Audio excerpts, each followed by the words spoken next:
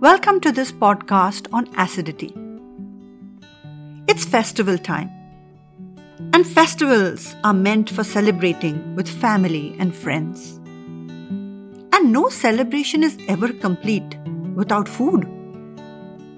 Lots and lots of yummy, delicious, oily, spicy, sweet, and savory foods.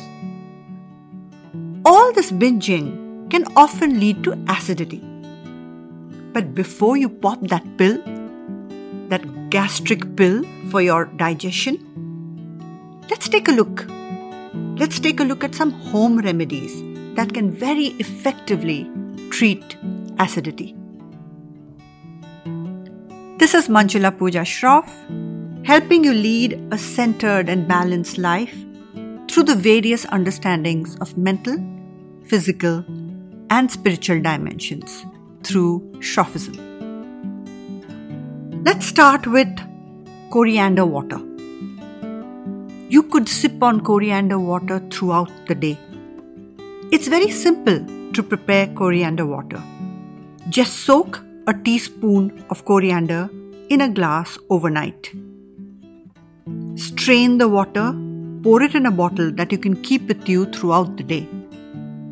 Another effective ingredient is fennel seeds. You could chew on half teaspoon of fennel seeds after your meals, or you can even drink fennel water. Prepare it in the similar manner. You could soak it overnight or bring it to boil. Drink some coconut water. Eat a ripe banana. Have a handful of soaked raisins on an empty stomach first thing in the morning. You could drink rose water or mint water, as they have very calming and cooling impact on the digestion. And above all, breathe right. Breathe deep. Try belly breathing. Inhale and exhale right to your belly button, your navel. What this does is, when your lungs are filled with air, they stop the stomach from pushing back the acid reflux that causes indigestion, heartburns, etc.